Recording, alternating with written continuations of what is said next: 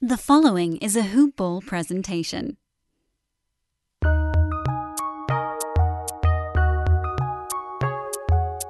Welcome to the Fantasy NBA Today podcast.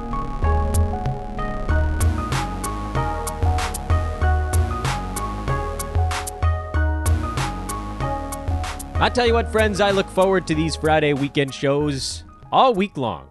We get to go through a week, conquer the week in review, detail upcoming matchups for all these teams. It's also a show where I get to slam promo down your throat. Because you know what? If I'm going to talk to myself for an hour, I should probably be able to also ask you guys to do some stuff. I don't know. In any event, welcome to Fantasy NBA Today, everybody. I'm Dan Besbris. You guys know the drill. You can follow me on Twitter at Dan Besbris, DANBESBRIS. This show, as so many are around here, a Hoop Ball presentation. Hoop-ball.com, the website at Hoop Ball Fantasy, is the Twitter news feed. You guys should follow that as well if you are interested in fantasy news as it happens. For instance, as I hit record on today's podcast, the Hoop Ball Fantasy feed has just let us know that Joel Embiid is probable for the ball game tonight. Terrence Ross, Evan Fournier, and Aaron Gordon are all out for the Magic for their game tonight against the San Antonio Spurs. Magic going into a little bit of a tank mode here. But anyway, we'll cover a lot of that stuff when we do our look ahead, which is kind of the second half of these Friday weekend shows. For those that haven't listened to these before, and this one will be a little bit different, if only because there have only been 2 days worth of games since the All-Star break, and not even all 30 teams have played since the break. But you know what? We'll do the best with what we've got, which is review the week that has just occurred, which again, for our purposes, is 1 game apiece for most of the NBA, in terms of guys that are automatic adds, guys that are drops, holds, streamers, and then watch list guys. Those are mixed in there as well. And also, I always try to scour for buys and sells for these Friday shows, and I want them to be really good ones, attainable ones. I've ranted on this podcast so many times about how one of the laziest things a fantasy analyst can do is just to flip out and, oh, yeah, this guy's a buy low. When you know damn well that like 95% of leagues, that guy wouldn't qualify.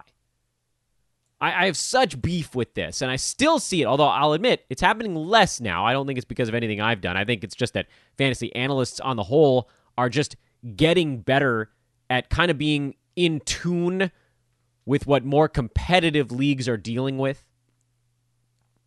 So, like, you're not going to be able to buy low on a superstar who has like 2 bad ball games. It just doesn't work like that. You're not going to be able to sell high on some waiver wire guy who's on a heater.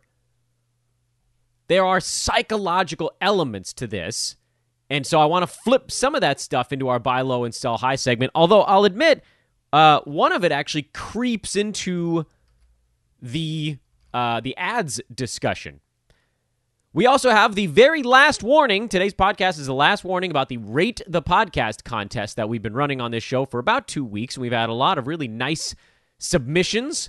The podcast has seen its number of reviews spike nicely. Remember, it was end of January, beginning of February, I said something like, you know what I'd like to do? I'd like to get this podcast up and over 600 reviews.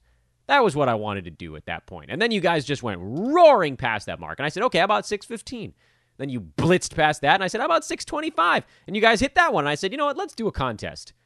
And now, as of this morning, 654 reviews on the pod. Absolutely fantastic. Thank you guys for all of your hard work on that. These reviews piling up, the nice things you've been writing, there's just the simple fact that there have been so many of them.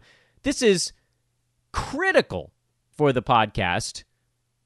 And it's not my own, I don't derive pleasure out of reading these reviews. I appreciate you guys listening more than anything else. What it does is when people are then searching for shows as next season rolls around, because it doesn't happen that often in the middle of a fantasy season. Like right now in March, there aren't that many people that are trying to find a fantasy show for the first time in NBA season. As next season's draft window starts to come around, which if we assume next year is starting at the normal sort of late October, maybe they push it back a week or two to November time frame, you're talking about September, October range when people are Googling or searching, I guess it'd be searching in the podcast app, Fantasy NBA. This is what helps us emerge at the top of the bucket. This floats us up to the top. And so, where, like, we've had Josh Lloyd on the pod a number of times. He has about twice as many reviews as we do. He probably pops up at the top of the list. And then we're scooting in there behind that, which is pretty damn sweet. And I don't think that there's anybody else that's even remotely close to where we're at with this stuff. Also, a lot of NBA fantasy podcasts have missing episodes. They don't do it every day.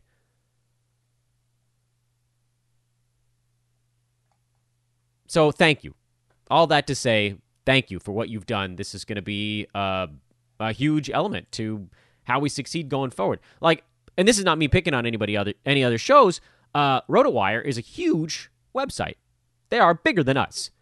And we have almost twice as many podcast reviews as they do. So that's a testament to you guys for doing it when I've asked and doing it happily and nicely, and I love you for it. So this promo that I'm talking about here, and I promise we're going to get into fantasy sports in about 30 seconds, is last chance. We're cutting it off at the end of the weekend. So on Monday's show, we won't be talking about it anymore. We'll start a new contest on Monday. Rate and review the podcast. Drop a 5-star review, write something nice, and screenshot it to me for a chance to win cold, hard gambling cash. We will pick a winner early next week from the list of folks that have either emailed it to teamhoopball@hoop-ball.com or tweeted a picture at me to @DanBespris, DanBesbris. So do that now. Do it over the weekend. Last chance. Last warnings here on this show. Let's talk fantasy basketball, folks. I've made you wait long enough here at the front end. 5-6 minutes here of nothing. I've been told I have too much crap at the beginning of the show, and so I hit you with that stuff. But some of it was explaining how we're going to handle this Friday show, and so I do believe that was important. Let's start by diving into ads, because those are easily the most important part.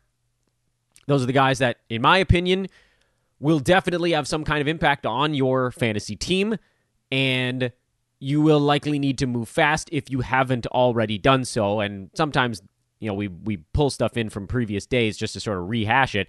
But because of the way the All-Star break's gone, most of this stuff is pretty contemporary. So my ads, I'll start with the injured guys. We did Stash-a-Palooza on, I think, Tuesday's show. Right? Was that Tuesday's show this week? I've lost track of when things happen. And 4 of the guys we talked about out of, I think, the 13... I think it was 13 names that we had on that list. 4 of the guys are back already or will be back momentarily. Either they're back or they're expected to be back in their next ball game. Delon Wright, back for the Pistons, played about half of that ball game, and that number will continue to trend up. It was 22 minutes, actually. He played on Thursday. He didn't look that great. He had 4 fouls. He looked like a guy who hadn't played in a few weeks. Coming back from a groin thing is never going to be easy. He is, as we mentioned, as the starter out there, he was a top 50 fantasy guy. So if you picked him up, if you had him, whatever, if you traded for him, the ride is going to get very fun here real soon. Aaron Gordon made his return for the Magic. He played just 2 very short stretches. It was a brutal ankle sprain. I think it was probably one of those ones where there was a little more, like there's some slight tearing and what have you. 14 total minutes in that ball game. He's actually resting tonight, as we hinted at when promoting the Hoopball Fantasy Twitter feed. 9 points, 2 boards, and a block, and that was fine. I'll admit I'm a bit reticent on the Aaron Gordon front. He was a guy I thought was turning a corner after the All-Star break last year, but his percentages have actually been as bad as at any point in his entire career this season. I think those probably come back a little bit, but the thing that worries me is, are the Magic about to go into tank mode? Is Gordon about to get traded? Is Vooch about to get traded? Is Fournier about to get traded? What's actually about to happen on that Orlando Magic team? And tonight, in pivoting here just very briefly to a look-ahead mode, tonight with no Fournier, no Gordon, who the hell else did I just say was out? I gave you 3 names. Terrence Ross. Thanks, Dan. Terrence Ross, the other one who went into the All-Star break healthy and came out hurt. These guys could all be gone in 2 weeks. There's a possibility of that, which is going to leave behind a smattering of interesting fantasy players and then a whole host of guys that are not. There are some obvious ones where, like, say if Vooch got moved, which seems like it'd be pretty tough because it would take the whole house. You'd have to move the whole house to get him onto another team, and that's not rental stuff. This is a star-level player. But let's say hypothetically he is moved. That would leave you a big Mo Bamba-shaped hole, and his fantasy game is actually quite robust. Big-time blocks. He can actually shoot the 3-ball. He's not that dissimilar, actually, from Vooch. Far worse on the passing end of things, but can rebound like heck. And I know Khem Birch actually played 23 minutes in that game yesterday, but if they're really going to go young, they'd sort of have no choice but to go Bamba. And now if Aaron Gordon is traded, I honestly don't know what the hell they do there. Chuma Okeke probably steps into most of those minutes. He hasn't really shown himself to have the ultimate fantasy lines to this point, but we also don't have a ton of data on him. He's averaging about 22 minutes a game. He's outside the top 250 in that, but also he's played alongside usage guys that would potentially get moved out of the way. So presumably, if his minutes went up to 28 or 30, his shots would actually probably move up at a quicker clip. Then you're looking at a guy who'd probably take 10, 11, 12 shots in those minutes instead of 8 or 9. The few times this year that Okeke's played starters-level minutes, and you can count them on one hand. He played 27 minutes in Portland on February 9th, had 2 points, 3 steals, 7 boards, and 5 assists, so actually kind of an interesting game there. The next game in Golden State, Magic, remember, were quite banged up at this point. 9 points, 3 threes in that game, actually. 5 boards, 5 assists, and 1 steal. And a couple games later in Phoenix, he played 28 minutes, had 9 points, 4 boards, 1 assist, and 1 block. So I think you're looking at not really a 3-and-D guy because they didn't shoot the 3-ball that much. It's more like D and, I don't know, boards and assists, maybe?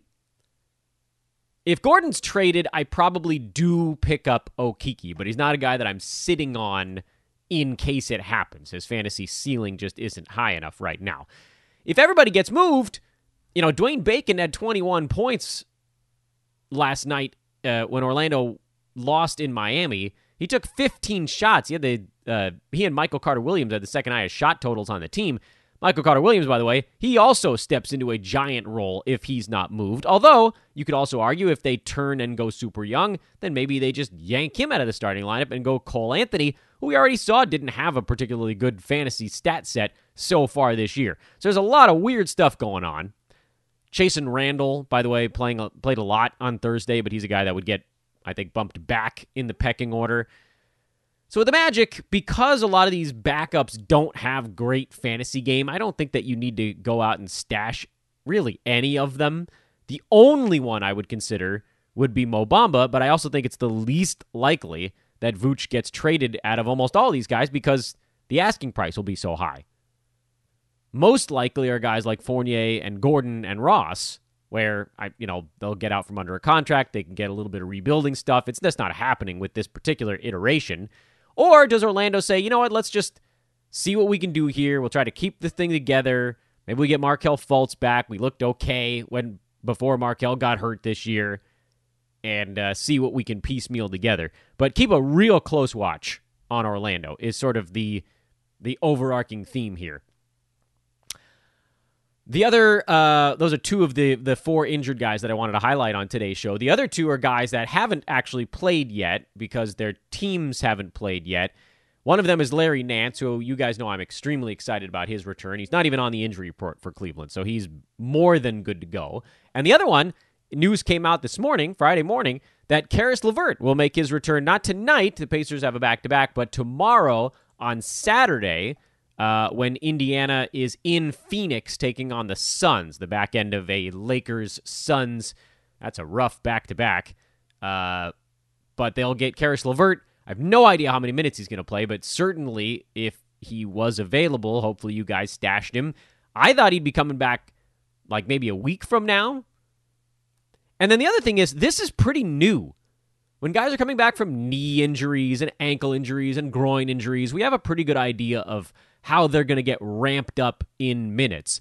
With LeVert, it's not like he's going to do something to make the mass grow back. It's really just about what punishment his body can take, and presumably a lot of that's been sorted out in practices. So yes, there's going to be a conditioning element here, but it's really more about getting his wind than preventing a re-aggravation of something. So it could actually ramp up pretty quick. You will see a minute restriction of some kind here because they don't want to push him too hard and create an injury that wasn't there. But yeah, man, you might be looking at only like a week until he's up to mostly starters minutes in Indiana. And this is cool too. Well, I guess the story overall is just fantastic that being traded, the physical revealed the mass. I mean, it literally could have saved his life. I don't know enough about how far along things were, but it literally could have saved his life. What this also does is it's going to force us to reevaluate how we've been handling our Indiana Pacers. Caris LeVert likely slots in as the starting shooting guard or starting small forward once fully healthy. Pacers also have the opportunity, if they wanted to bring him off the bench as a gunner who ends up playing mostly starters minutes anyway. Would come in like 5 minutes into the game, play a 7-minute stint, rest for 5 or 6 minutes, and then play the rest of the half. And at that point, you do that in both halves, and you're getting around 27-ish minutes per ball game that way. Or do they ramp him up, and then does he take the spot of like a Doug McDermott? I don't know how that's going to shake out. I think there actually is some advantage to making him part of that bench unit because the starters need floor spacing. Miles Turner can spread the floor a little bit. Brogdon obviously can shoot the 3-ball. Justin Holiday shoots the 3-ball. Sabonis doesn't. He's down in there in the paint. McDermott, he was a floor spacer, and LeVert sort of isn't. He's not a great percentages guy. He's not a terrific shooter. Good scorer, good ball handler, facilitator, all of that kind of stuff. And the Pacers are desperately lacking in that coming off the bench. It's largely been TJ McConnell lately as your bench facilitator. And that's great and all because he has that sort of fighter's game, just trying to steal everything and running fast breaks all the time. But what about when it breaks down? McConnell's not the guy you want building your offense around. And that leads us to our next discussion, which is who takes the hit here. McConnell definitely takes some kind of hit. Although I would argue that Jeremy Lamb, Doug McDermott, Aaron Holiday, Edwin Sumner, if you took the minutes those guys played in the Pacers' last game before the All-Star break, Lamb had 19, McDermott had 24, Sumner had 17, Holiday had 4. That puts you somewhere in the 65-minute range. You could very easily shave 4 or 5 minutes off of, say, a TJ McConnell and find the rest in those other guys. I don't know. McConnell's been so good for them. I don't know how they totally pull the plug on what he's done. But yeah, he probably does take a little bit of a hit. Regardless, this is all about Caris LeVert right now. Obviously a big-time must-add guy. Probably not starting him his first game back, but terrific news. My non-injured player ads for this weekend edition. Kevin Porter Jr., who came right out of the gate, and this surprised the hell out of me. I thought it was going to be a couple of weeks before we saw him doing stuff, but Houston might just be going into cocoon mode here early. Victor Oladipo played the front end of the back-to-back and was actually quite good, although, Victor Oladipo did... I got that part right. Let me slow down my speech patterns here and make sure the right words come out. Victor Oladipo played the front end of the back-to-back. He was not that good. Had some counting numbers, but just shot 7 for 21. He'll probably sit out the other half. John Wall, who earlier in the day on Thursday said he wanted to play in both halves of the back-to-back, then ended up missing the front end with an injury, so we don't know what the hell his status is for Houston's next ball game. Eric Gordon, oft-injured Eric Gordon, pulled a groin in the third quarter of this ball game. So Houston's just they're cooked, man. Christian Wood, who we thought would be ready coming out of the All-Star break, they're saying that his conditioning isn't there, so he's going to miss a couple more ball games. So now you're looking at a team that may or may not have John Wall, Gordon out, Depot out, Wood out, PJ Tucker officially done until they trade him. And we're going to get a real long, hard look at the young guys right away. We didn't have to wait at all on this one. Kenyon Martin Jr. played 32 minutes in their ballgame on Thursday. Kevin Porter Jr., right? Yeah, Kevin Porter Jr. He played 29 minutes in their game on Thursday. Sterling Brown played 31. Jae'Sean Tate, 30. Justin Patton had foul trouble. He had an ugly one. He played 24 minutes.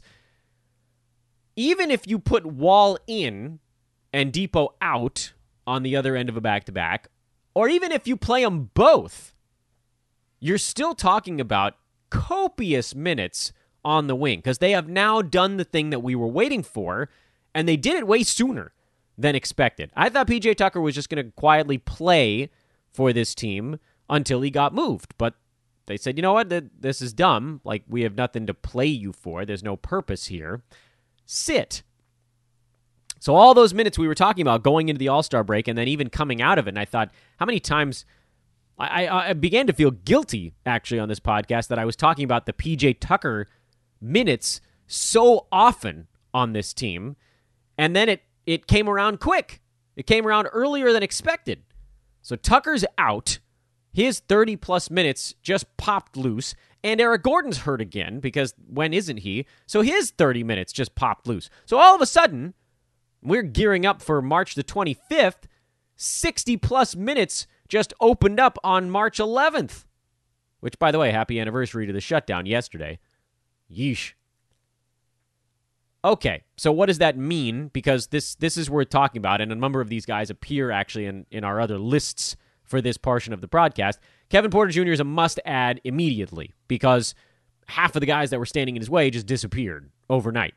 Way faster than I expected, than most of us expected, I think. Even the folks that were high on Kevin Porter Jr., like I did the big three, real big three yesterday with Bogman and Jonas, and 2 episodes earlier, I think Jonas was like, keep an eye on Kevin Porter Jr., he's hanging out in their G League team.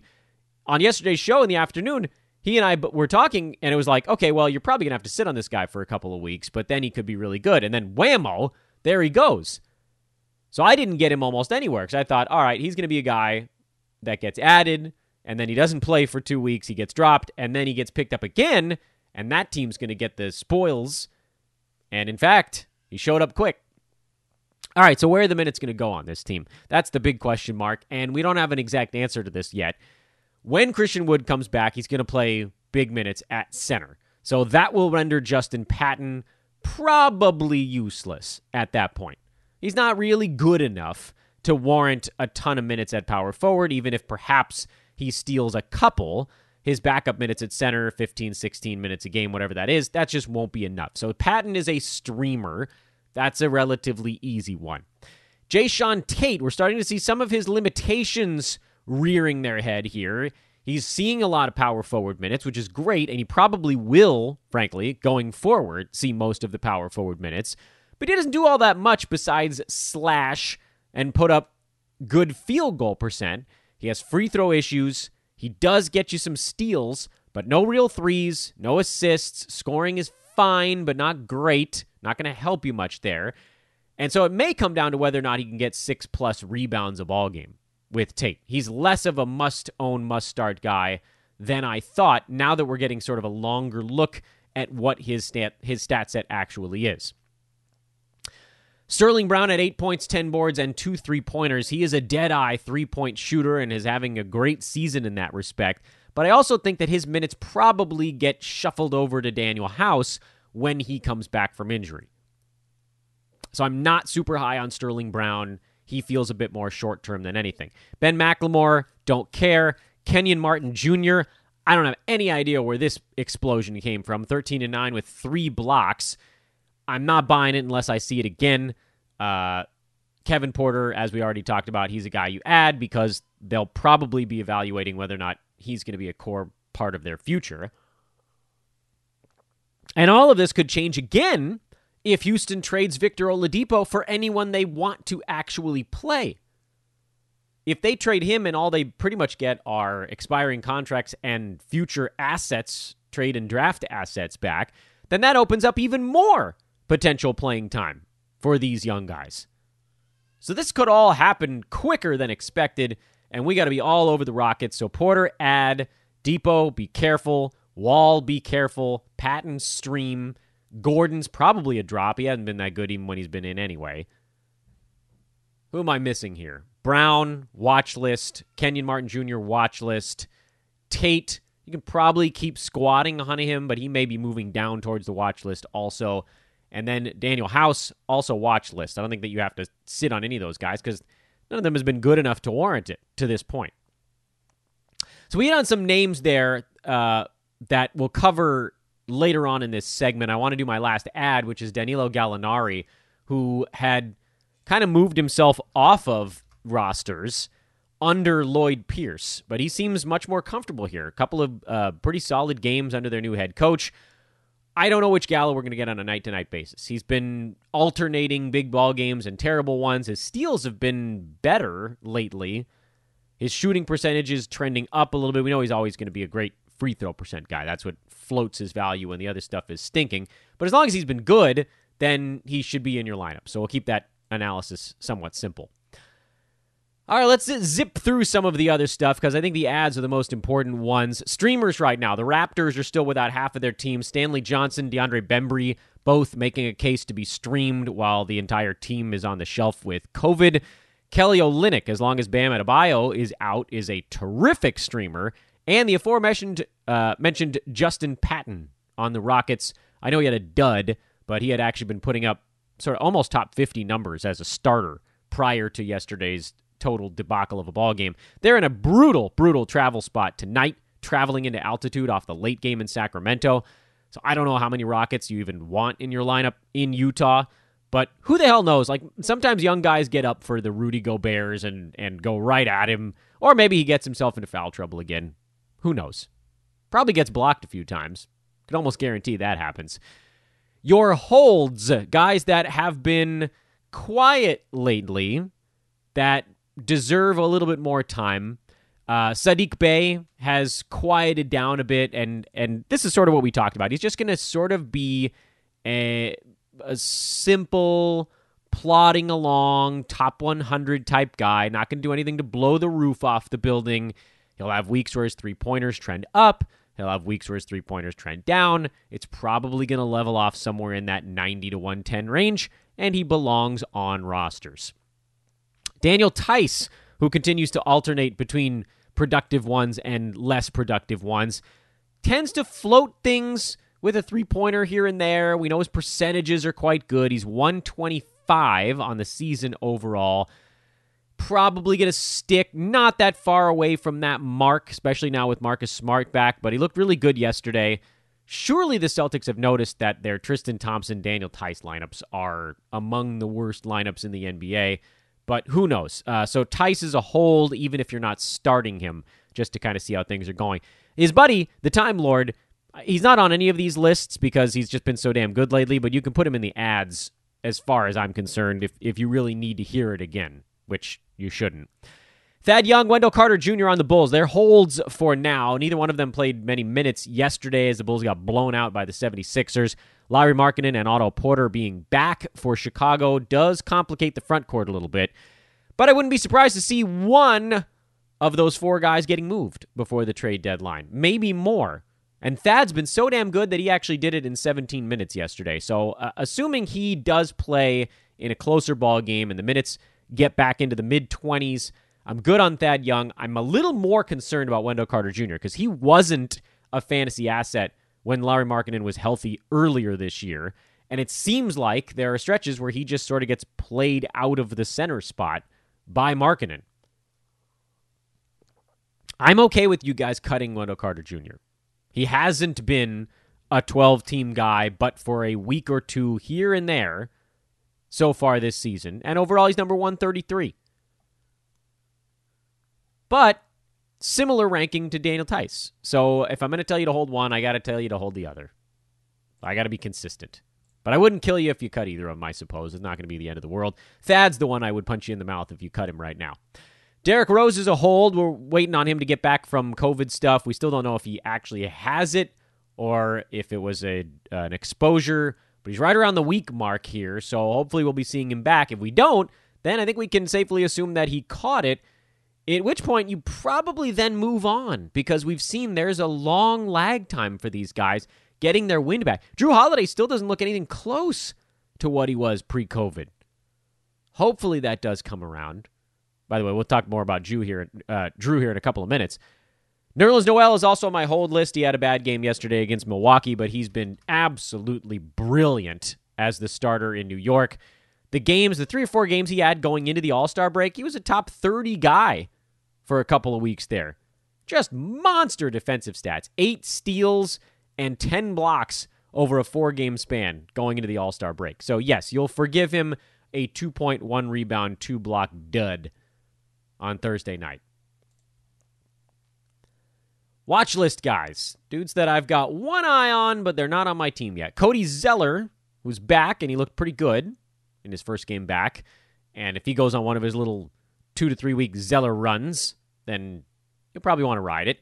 Svi Mikhailiuk over in Detroit. This one came out of nowhere because, and you're like, Dan, that's idiotic. He played 37 minutes in the 2 games going into the All-Star break. Yeah, he did, but no Josh Jackson, no DeLon Wright. They were missing a bunch of guys in those games. Well, most of those guys were back Thursday, and Svi still played 26 minutes and had a career-high 8 assists, 3 threes, and 2 steals, and he's rostered nowhere. And I'm not saying you have to pick him up. That's why he's on our watch list. But I'll tell you what, if his minutes stay high in Brooklyn tomorrow, Saturday, I know you guys will be listening to this over the weekend, so I should make sure I say which day tomorrow corresponds to. If he plays 25 to 30 some odd minutes on Saturday, you have to at least give him a look. He's actually showing that there's some fantasy stuff in there. And we never knew because he never really got any minutes, but we knew he could shoot the 3 ball. But what about these assists, these steals, these other things that are now actually in existence? Of course, the problem is if he doesn't play many minutes, he disappears real fast because you need the 3 balls to float the value because he's not going to rebound very much. Turnovers are needlessly high for someone who's he passed in the last ball game, but generally doesn't. So keep a close watch on Svi. I didn't expect to have to say that at any point this year, but watch him. Watch list. Blake Griffin is on the watch list. I don't think we're going to have to do anything with him. Michael Carter-Williams is on the watch list, especially if Orlando starts to blow it up. Do they just let him play 35 minutes? Kira Lewis on the Pelicans had a good ball game on Thursday. Only 22 minutes. Just something to watch. That's why he's on the watch list. In case they move some guys out in front of him. Because Nickeil Alexander-Walker, that's the guy that everyone's been talking about as your potential stash. But it's possible that Lewis actually moves into more of the point guard gig if, say, Lonzo is traded or Bledsoe is traded or both. J.J. Redick is almost definitely gone, but he didn't even play in the ballgame anyway, so who cares there? It's going to take a couple of guys moving out of the way because Brandon Ingram and Zion are going to chew up all of the usage on that team pretty much regardless. But point guards just have a way. Not a guy you have to pick up now. But if you hear about Lonzo getting traded and everybody else is picking up Alexander Walker, think about Kira Lewis. Alexei Pokusevski on the Oklahoma City Thunder needs Baisley. He needs Baisley to be out. And he was in yesterday's ballgame. But Pokusevski played 30 minutes at 14, 8, and 3 with 2 blocks and 2 threes. Tons of fantasy upside there in Poku. Problem is, I don't see Baisley going anywhere, and they're probably not going to play those guys side by side, but you never know. You never know. Like, what if Horford goes into shutdown? Roby will see more center minutes, but would they dare slide someone else into a different, like, does Dort have to play 30 minutes? Maybe. Does Ty Jerome have to play 27? Pokusevski is part of the future there, so really watch that closely. If his minutes, and he might end up being a streamer with benefits here. I don't I don't have a good feel for how long Bazley is going to miss. I think he's considered day-to-day. Shoulder contusion. We've seen shoulder contusions keep guys out for a little bit, but Bazley been pretty durable to this point. If he plays and Poku still has a big ball game, then he becomes an immediate add. But the problem here is that Pokusevski really hasn't played at all this season. So, I think that's a pretty good indicator that he needs people to get out of his way. Yahoo doesn't even have a picture of the kid up yet. But he does have a hell of a block rate. Dude's 7 feet. Total string bean. 19 years old, I think, right now. Absolute string bean. 7 feet, 200-pounder. He's averaging 1.2 blocks in 18 minutes a game. So that's actually a sustainable number. But it sure seems like someone needs to get out of his way. So that's a reason why he's the watch list and not an ad. And I don't think he's even really a stash. Theo Maledon, his teammate, also on the watch list for me. He looks like he's starting to get a tiny bit more involved. Maybe we were just a week or two ahead of the curve when we had everybody picking him up 4 weeks ago and he wasn't doing anything with his usage. We're now so close to the trade deadline that I don't think George Hill is coming back in any capacity. So for Maledon, he has fantasy limitations. He has usage rate issues. But he's close. So I've got him on my watch list. And that rounds out the watch list. Drops! We'll do these somewhat fast. Dennis Smith Jr. is likely to be a drop. As soon as DeLon Wright's minutes hit 25, DSJ is out. Bruce Brown, drop him. Jeff Green back has rendered Brown useless. Blake Griffin will be playing, and that will render DeAndre Jordan the rest of the way useless. So both of those guys are drops. Kendrick Nunn is a near drop. I didn't have a category for near drop, so I just had to put him in the drop list on my notepad document here. You don't have to drop him yet, but as the Heat get healthy, he's going to be a guy that gets pushed out towards the periphery a little bit. I threw Duncan Robinson on this list because he just hasn't had it this year. And there's only so many weeks that I can say, hold. You know what? Screw it. Move on. He's number 161, and whatever signs he was showing of coming out of it at the end of February, they've dissipated. His cold stretches have just been a lot longer than his hot stretches this year, and he hasn't been very good. Bobby Portis is getting close to a drop, if he might not already be it. Now he's at 97 overall on the year and falling. Been outside the top 150 for a few weeks in a row. Brook Lopez has been getting better over the last week and a half, and Portis has been tumbling over that same stretch. So we might be finally seeing Brolo hitting mid-season form. And the last man on my drop list is it seems like Nick Batum might actually be a dump. I know he would have played more if that Clippers-Warriors game wasn't a complete and total blowout, but it looks like he's stuck even in a closer ball game in that 25-minute range because the Clippers have Marcus Morris. He's going to play minutes. Kennard's going to play minutes. Serge. They have just too many bodies to balance for Batum to be getting 30-plus minutes like he did before Marcus Morris came back. So I don't think there's quite enough time on the floor. Batum has turned himself into this era's sort of Marvin Thad type. Interestingly, Thad has turned himself not. He's removed himself from the Marvin Thad bucket. But these are just guys that need 30 minutes to slowly compile enough rebounds, assists, steals, threes, while generally being low usage players and not hurting you almost any place. They just need to be out there longer than Batum is currently out there. And now here's something that this is my buys. I didn't have any sells. Oh, no, that's not true. I do have a couple of sells on this list. I lied to you guys. Before I do the buy lows and sell highs, which I think are pretty fun in this week's edition, I do want to remind you guys of our partnership with the good folks over at mybookie.ag. They are arguably our most important partner, mybookie.ag. Open up an account today with promo code HOOPBALL, and let me know when you make your first deposit, because I do have a small prize to give away to anyone that opens up an account and makes that first deposit. And then you guys can start getting down on the gambling stuff. It is a ton of fun, and it works everywhere in North America. As far as I know, I haven't heard of any issues there. So get on that right now. MyBookie, you bet, you win, they pay. And also, as Dan adjusts his bifocals. I never really thought I was going to be a Bitcoin guy, and I'm still not, but it is very easy to move cash into and out of MyBookie's online betting system using Bitcoin, which if it scares you, because it also scared me, it's not that crazy. You just have a company, like Ameritrade handles stock portfolios.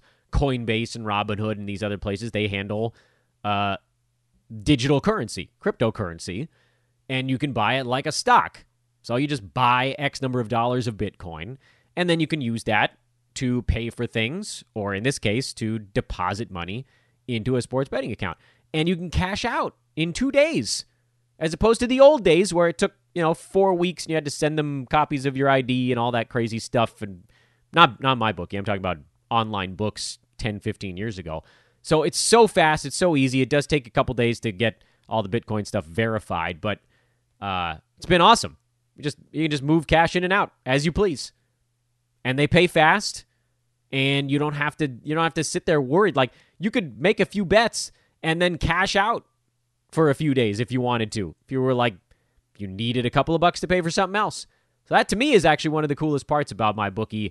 And just online betting in general these days. Again, open up an account with promo code HOOPBALL, HOOPBALL. It's on the third page of sign up where it asks for a promo code. In parentheses, it says optional, but not for you guys. We need you guys typing in that word HOOPBALL. And then, when you're trying to figure out what to bet on, go get yourself a HoopBall 360 membership or a Wager Pass membership at hoop-ball.com. Wager Pass, just $9.99 a month. That's 33 cents a day. You get plays and analysis from 10 industry pros who are winning a ton right now. Troy, this is actually completely insane. Our guy Troy Markowski is now 79-56 in the NBA this year. He's won 33.16 units, meaning average bet size. That is crazy. Wow, what a piece of work. What a season. If you're betting $100 a game, you'd be up over $3,000 on his picks alone. By the way, can I remind you guys, Wager Pass is $9.99 a month. You don't think that joint pays for itself? Sure does. Hoop-ball.com. Check out the premium subscriptions. The Fantasy Pass available as well for $4.99 a month. DFS Pass for $1.99 a month. All of them include access to the Hoopball Discord servers and the channels that correspond to those premium services. Buy low, sell high. I got two buys to throw out there. One of them I've mentioned on the podcast recently, and that's Derek White, who had a clunker coming out of the break, has top 50 upside, and hasn't come close to hitting it this year because he's really only been fully healthy for like 2 weeks.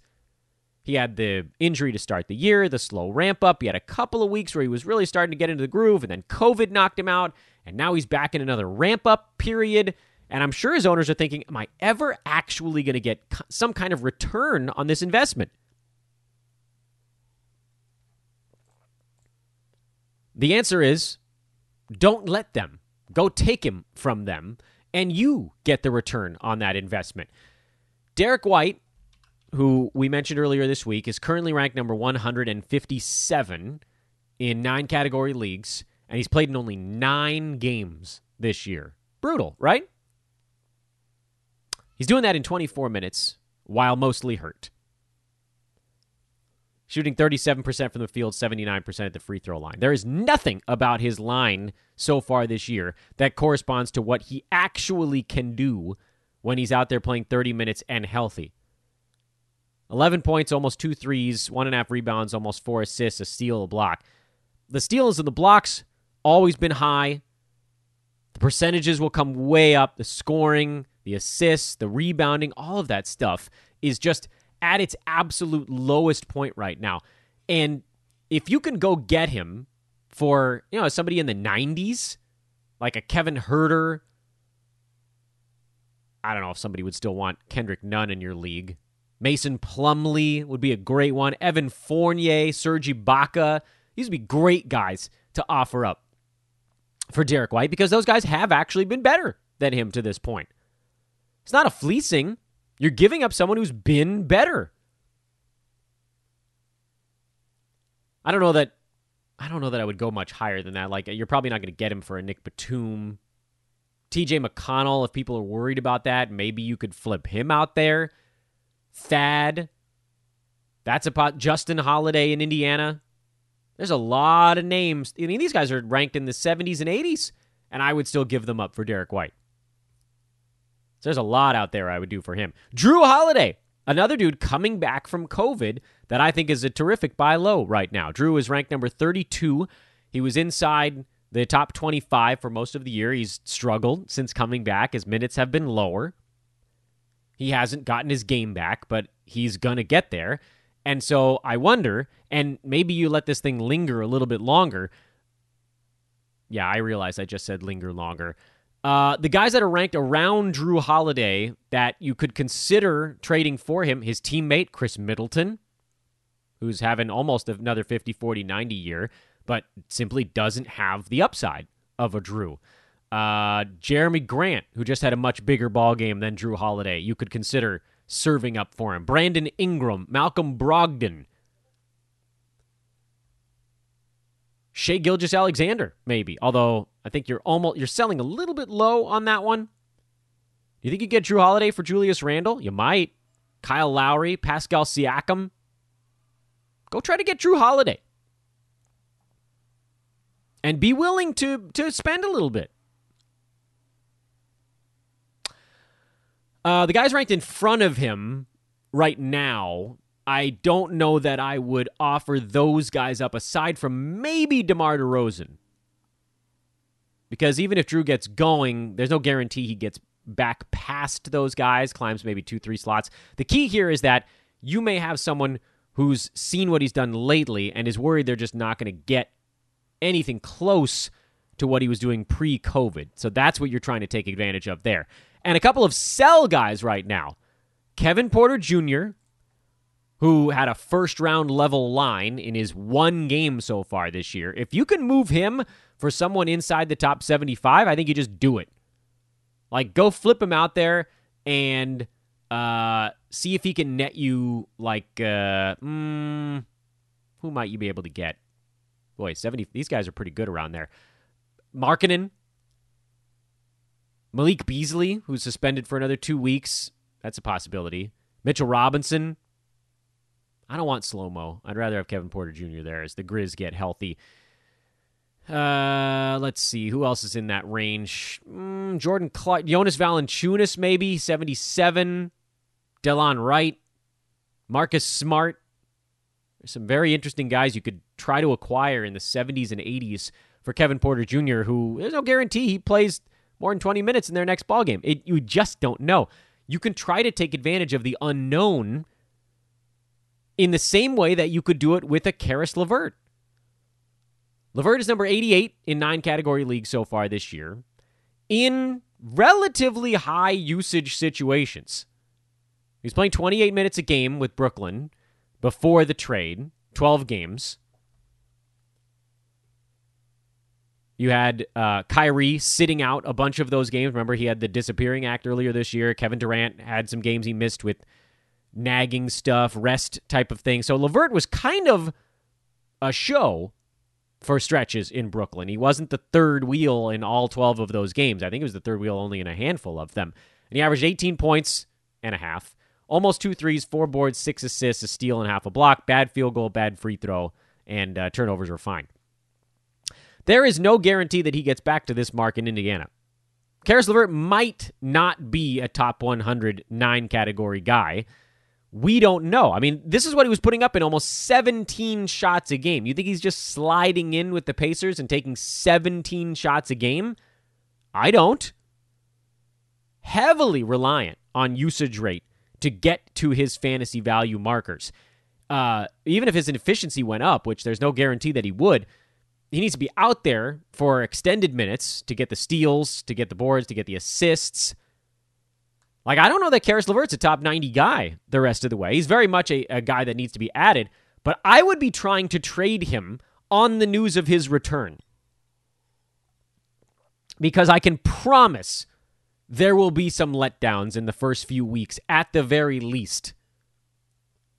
The guys ranked around Karis LeVert right now, Kemba Walker, Buddy Hield, Brandon Clark, Joe Harris, Marcus Smart.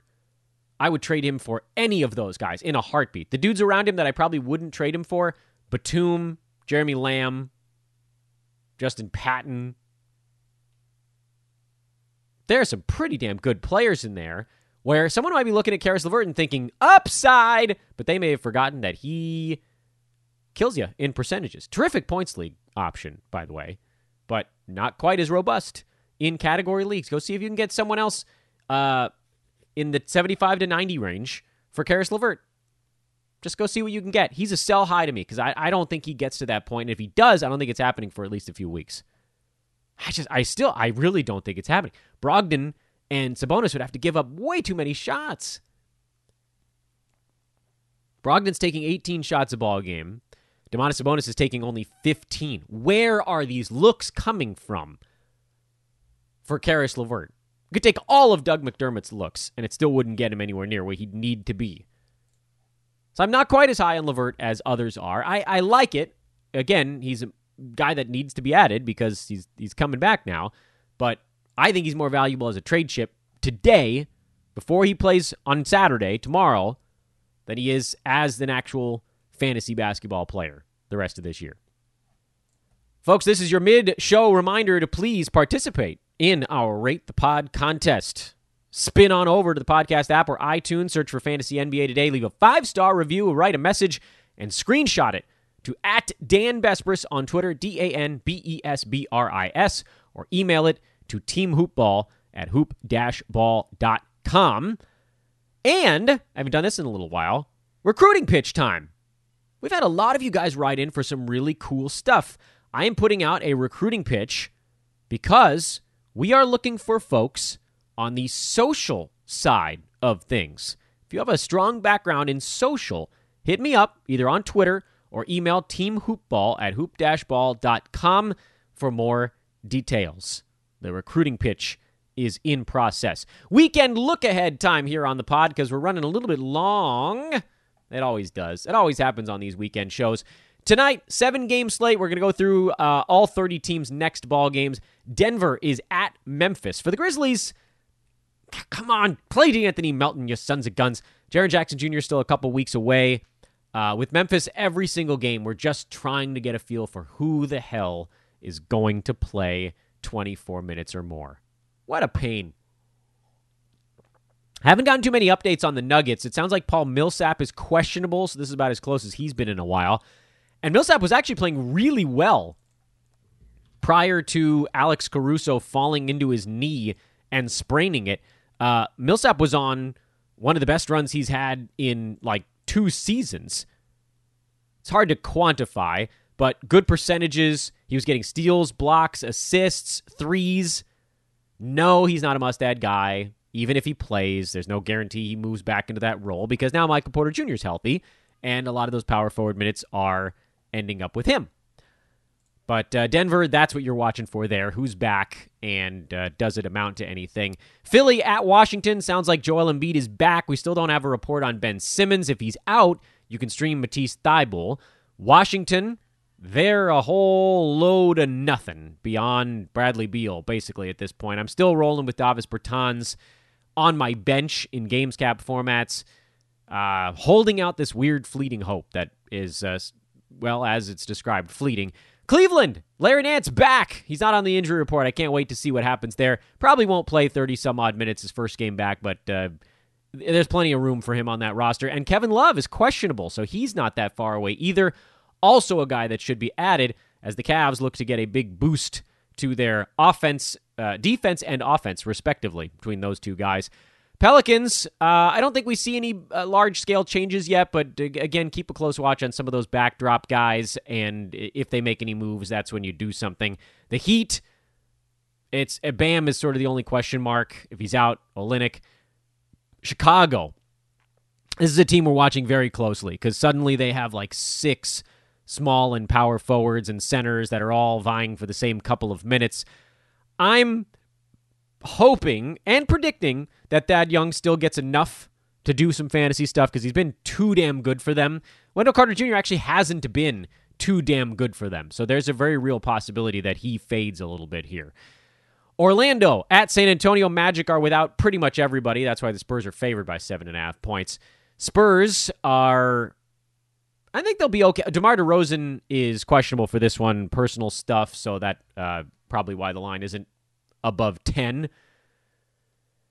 Your window to buy on Derek White is very short. Like, it probably ends at around 6 o'clock Pacific time Friday night. So move on that today. Don't screw around with that one.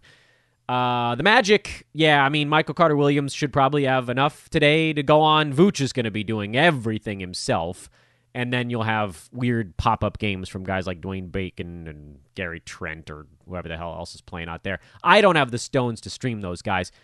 Michael Carter-Williams is the closest thing I would consider to a short-term stream here. Houston in Utah on the back-to-back. This is we spent a lot of time in the earlier part of the show talking about the Rockets, so just watch this one real closely. See who's in, who's out, how the minutes are getting distributed. They've been a true embarrassment. They've lost 14 straight games. Christian Wood hasn't played in any of those, and their whole season fell apart in an instant.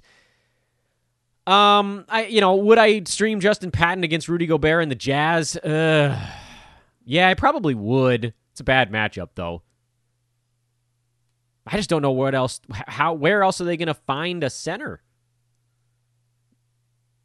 He'll just have to play until he gets 6 fouls, basically.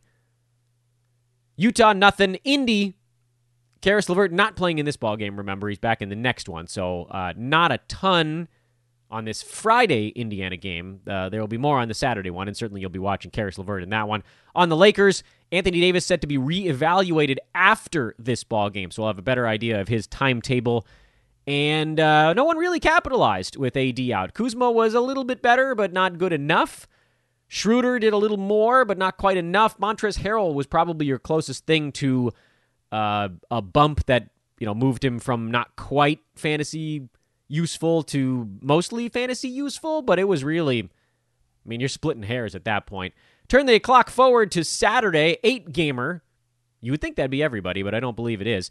The Knicks are in Oklahoma City to take on the Thunder. Knicks looking to bounce back after getting smoked by the Bucks. We'll wait and see on Derrick Rose's status in that ball game.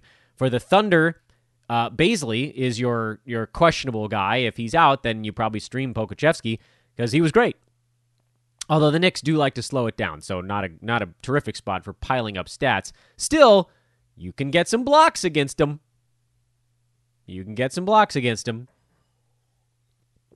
Detroit, we're watching Svi. I can't believe I said it. The minutes for DeLon Wright also on the docket. Brooklyn, not a whole lot really to keep tabs on there. This will be Blake Griffin's debut most likely. It'll probably be ugly. Maybe not. Maybe he plays well. I don't know. They've got so much offensive talent on that team. All he's got to do is post up a small guy, draw a double, and get it to a wide open player. But look, Harden and Kyrie are still there. I don't expect much out of that. Toronto, we'll find out if any of their guys are back. In Charlotte, Cody Zeller is the Charlotte guy you're keeping tabs on. Devontae Graham, as his minutes start to ramp back up, but he wasn't a fantasy asset in 9-category leagues even before he went down with the knee stuff. But maybe that was part of it. Toronto, as we mentioned, Stanley Johnson, DeAndre Bembry, you could maybe squeeze those guys in, but I'm not super excited about it. You'd kind of have to be chasing threes and steals, or really just steals if it's Bembry. But because we've seen his percentages actually hurt you a bunch in Atlanta in previous years. Milwaukee at Washington. Bucks. If Brook Lopez is starting to get locked in on the defensive side, that totally changes the Bucks. And for the Wizards, they're just going to keep throwing punches because thanks to the play-in tournament, they're not eliminated and won't be for a while. Sacramento, can they make it 2 in a row? Atlanta, can they make it 3 in a row? Kings back out on the road. Hawks, I don't expect the Kings to double-team Trae Young, which means the Hawks are going to score a crap ton of points, and this one could be a high-scoring affair. But, with Clint Capella healthy and Atlanta playing a little bit better these days, then, maybe are the Hawks going for 4 in a row? Or did they lose their last ball game? No, they won it. They beat Toronto by 1. It was a tight one. on a Tony Snell, I think, was the game winner in that one, if I'm remembering correctly. Sorry, guys. My brain's a little mushy these days. So, yeah, I mean, Hawks are not blowing anybody out. They're not world beaters at this moment. And for the Kings, this is sort of the player's last stand. If you don't win a few games, it's detonate time. That can actually be a pretty good motivator. Portland in Minnesota. Wolves just waiting on D'Angelo Russell. And then Malik Beasley's suspension. Blazers, we would love an update on CJ or Nurk, but otherwise not much going on there. Indy, we already talked about them on the back-to-back in Phoenix. That's a tough game to get going in, but that's where they'll drop Karis LeVert. Suns, nothing. Mavs, if healthy, we've seen a pretty good run here from Maxi Kleber. Jalen Brunson, he had a big one with Luka and KP sitting it out, but I still wonder if he can keep that thing going the rest of the way. I am skeptical that Brunson is a true 55% shooter now, but you know what? He's stuck it in my eye to this point, and I've rolled with him in a few spots as a result. And on Sunday, a couple of teams that I don't believe play on Friday or Saturday. There's got to be somebody in there, right? Boston, yeah, we'll keep tabs on their big man and then the minutes for Marcus Smart. The Clippers, they're largely without fantasy storyline, and that is your weekend preview, and that is your 1 hour long and 1 minute edition of Fantasy NBA Today. Again, quick reminder here as we close things out. Social. If you want to get involved on the hoopball side and you've got some aspirations there, hit me up at Dan Vespers on Twitter or email teamhoopball@hoop-ball.com. Those same destinations where you send your podcast review screenshots. Last chance, folks. Again, cutting it off this weekend to get involved and win the cash gambling prize here as part of the Rate the Pod competition. Sign up for an account at MyBookie with promo code HoopBall. Get something at Manscaped with promo code HoopBall20. And if you haven't checked it out already, head on over to expressvpn.com/hoopball. That's the URL to get 15 months for the price of 12. Follow me on Twitter. I'll talk to you there. Have a great weekend, everybody. Reverse chronological lightning round coming up on Monday when we circle back around, and it'll be sooner than you know it. Man, we're in it, aren't we? Playoffs not that far off in head-to-head. Whatever, we'll talk about that later. So long, everybody. Have a great weekend.